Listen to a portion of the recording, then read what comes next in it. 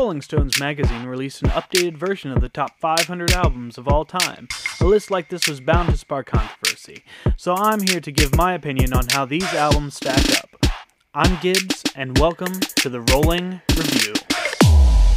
What is up, everybody? Gibbs here with number 462 on the Rolling Stones top 500 greatest albums of all time list. It's the Flying Burrito Brothers with The Gilded Palace of Sin. The Gilded Palace of Sin was released on February of 1969, recorded at A&M Studios in Hollywood, California. The genre of this album is country rock, released on the album of A&M, producers Henry Louis and Larry Marks. This was the debut album of the Flying Burrito Brothers, who consisted of two members from the Byrds, Graham Parsons and Chris Hillman. Parson fell out of the band when he refused to accompany them on a tour of South Africa in 1968. 2 months later, bassist Chris Hillman left the Byrds as well and joined Parsons to form the Flying Burrito Brothers. This album would kind of be the spearhead for the country rock genre, as at the time they were in two opposite spectrums in the music world. And he felt that they belonged together, as he was very passionate about the country music and its simple poetry, but he really enjoyed the rock music.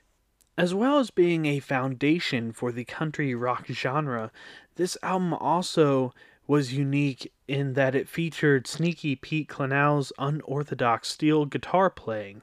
This all had to do with basically how he tuned his guitar, with him using a B6 instead of a more common C6. He also used a fuzz box on the album and played the instrument straight through a rotating Hammond Leslie amplifier, adding the psychedelic touch that you would get on several of those songs. The album cover, which was a picture shot by Barry Feinstein, features the band in nudie suits, which doesn't mean they were naked, as I originally thought when I saw nudie suits, but it is actually a play on words to describe suits made by the designer Nudie Cohn. So these suits were sequin suits, and they were made for all the band members, but Parsons was the most unusual out of the group, and it featured a naked woman on it, rendered as an old-school sailor's tattoo on each lapel, red poppies on the shoulders, deep green marijuana leaves on the front, and an embroidered sequin pills scattered everywhere. It also had a flaming red cross surrounded by radiating shafts of blue and gold light on the back side of the jacket. You can still see this jacket in person by going to the Country Music Hall of Fame, which is located in Nashville, Tennessee. The rest of the album cover was shot in the desert, and they thought that it was just going to look really surreal with the nudie suits, and they got a great look out of it, and they felt that it was a great way to look country western, but also rock in the same way. So they're setting up the album cover, blending two genres, as that was the style of the music, trying to blend these two genres. This album was not a commercial success at all, and it has still yet to be certified even gold, which is rather disappointing.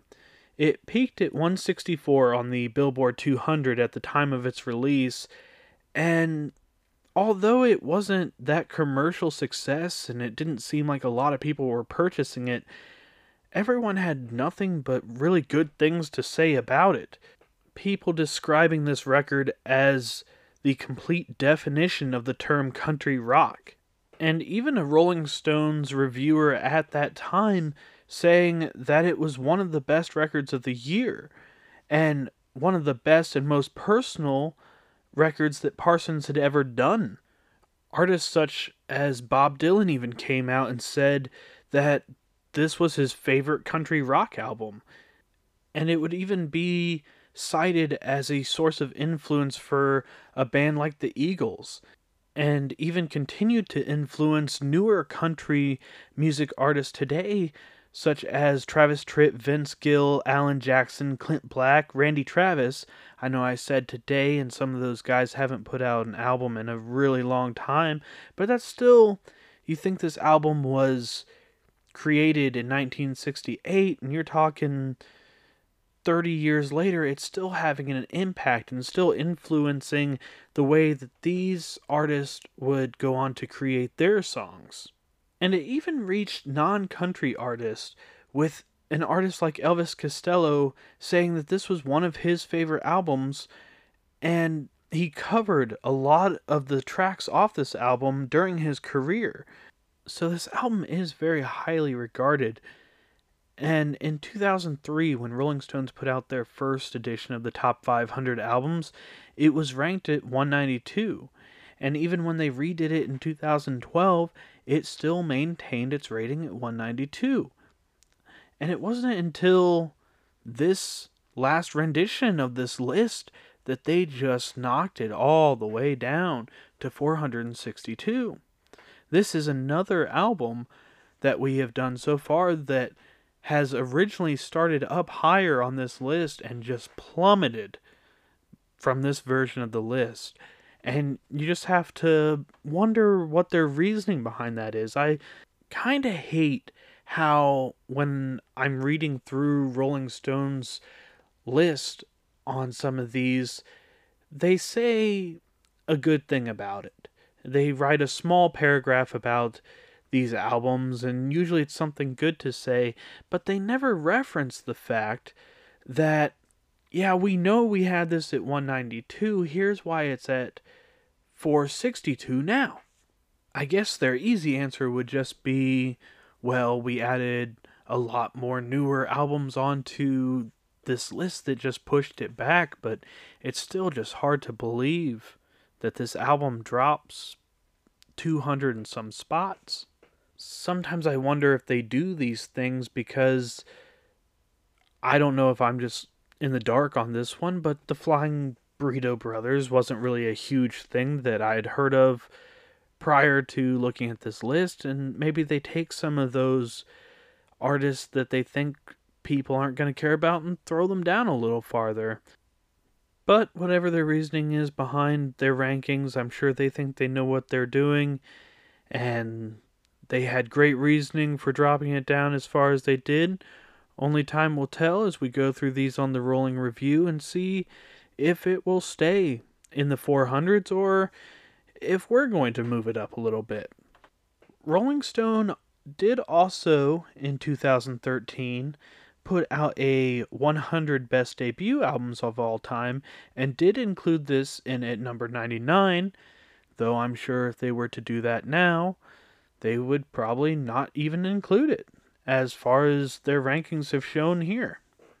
It was also included on their 2014 list of 50 rock albums every country fan should know. Now, I do believe that this would still make that one because country doesn't seem to be a very prevalent genre on this list. So anytime you get that kind of crossover of the country rock, I think that they're going to lump that into more of the country side and them showing some favor to the country music genre. I do have to say that they favored this album more than the all-time top 1,000 albums list that I have talked about on different episodes here, as they only had it ranked at 620 on theirs, so if they only did a top 500 albums, it wasn't even going to be in there. And maybe rightfully so. I still think it would be interesting to somehow figure out all the albums that they did include on this, and albums that they kicked out from previous issues, and kind of see what was left out, and maybe compare them to this all-time top 1,000 albums to see maybe there are more belonging albums out there. But as for right now, we're going to continue to go through the Flying Burrito Brothers.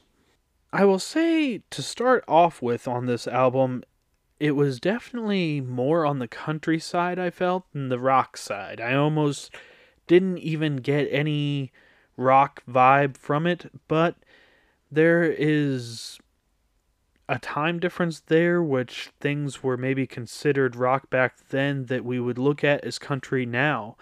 As artists like Johnny Cash were almost considered in the rock genre at the time, and we look back at them as country artists.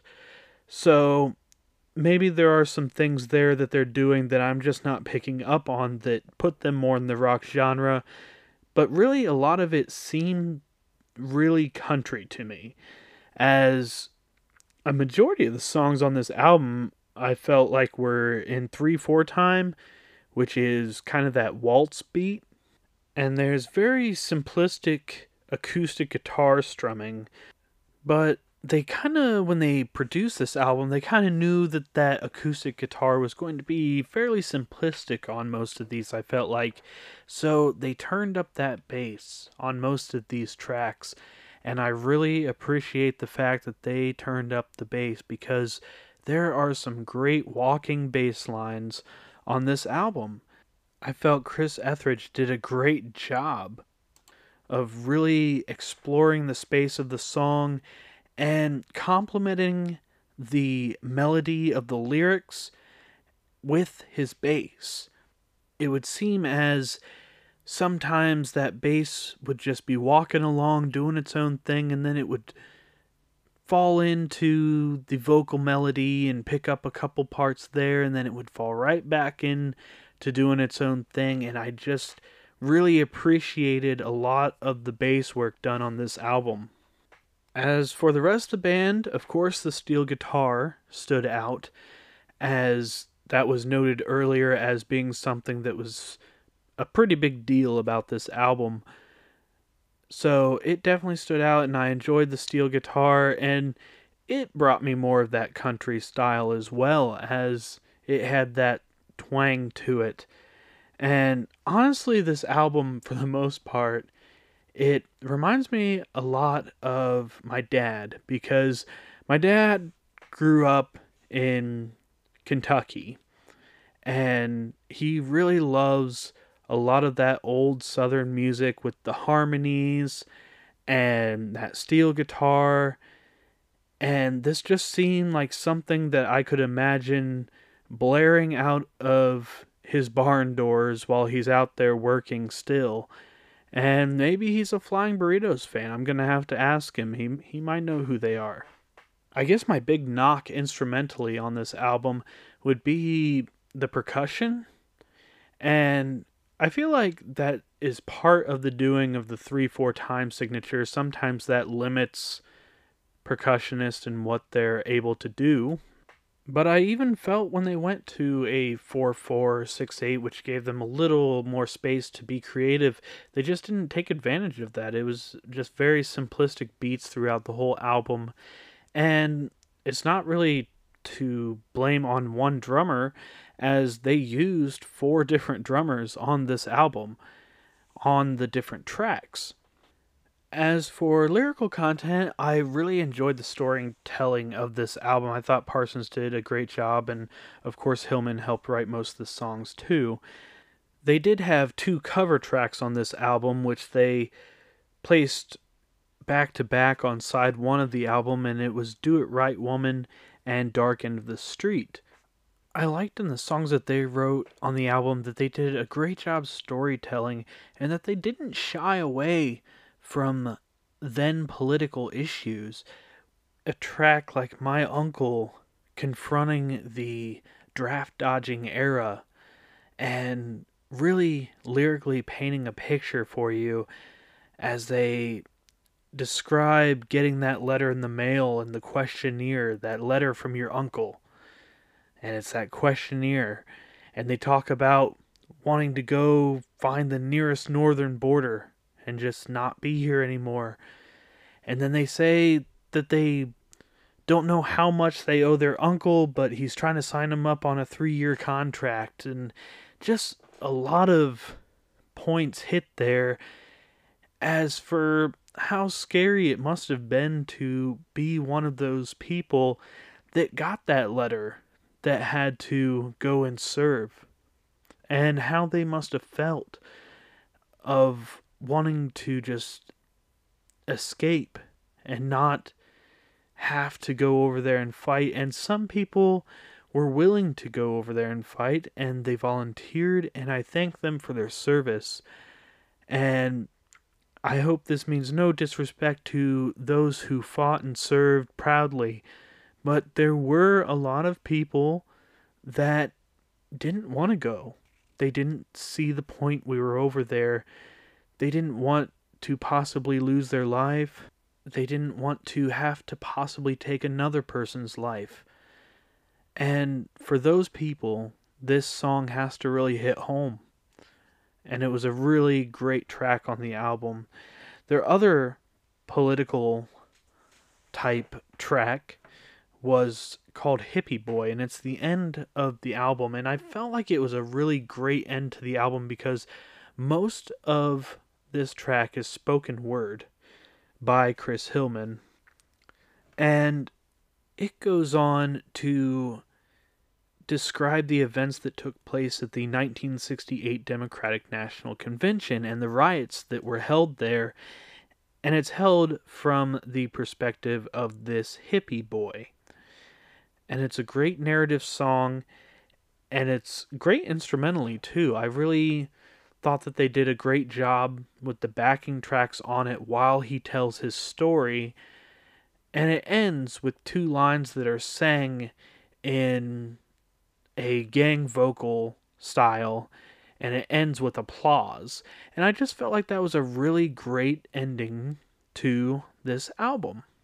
So those two tracks really stood out to me, and I really thought that they were great tracks. I also really enjoyed Hot Burrito #1, as it was probably more in that rock part of the country rock spectrum. And so it kind of stood out to me, as I'm a fan of rock mostly. So now comes the moment of placing it in with the rest of the albums and how that's going to work. As stated earlier, it wasn't a huge commercial success. It has still yet to go gold, saying that they've maybe haven't even reached 50,000 copies of this sold yet, which is sad because it is a good record. I feel like I've listened to a lot worse things on this list so far that had sold way more copies somehow. So how things somehow become commercially popular and others don't, I will never understand. I guess it's just what they want you to hear at the time. But placing this album in, I have to give it credit because it is one of those foundation blocks for a whole genre. And any time that you're really doing something different that not everyone else at the time is doing and putting yourself out there, you're becoming influence for later artists that are going to take what you laid out there and just expand upon it so much. And it's crazy to think how there used to not be many genres of music. And now you look at all the subgenres of these genres, and it's just crazy. And someone had to be responsible for that. And for the country rock genre, the Flying Burrito Brothers were part of that movement. So I have to give them credit for that. I have to acknowledge that this was a very influential album, and maybe that it wasn't the commercial success that some other albums were, but that it carries a little more weight because it inspired other artists. So sadly, even though this album's already plummeted 200 and some spots, I think it's going to fall a little more to 465, just below Manu Chao's album, as he's still, the worldwide impact that he had with his album, I feel, needs to be recognized, but they still put out a very influential record here, so that's where I'm placing it now, 465.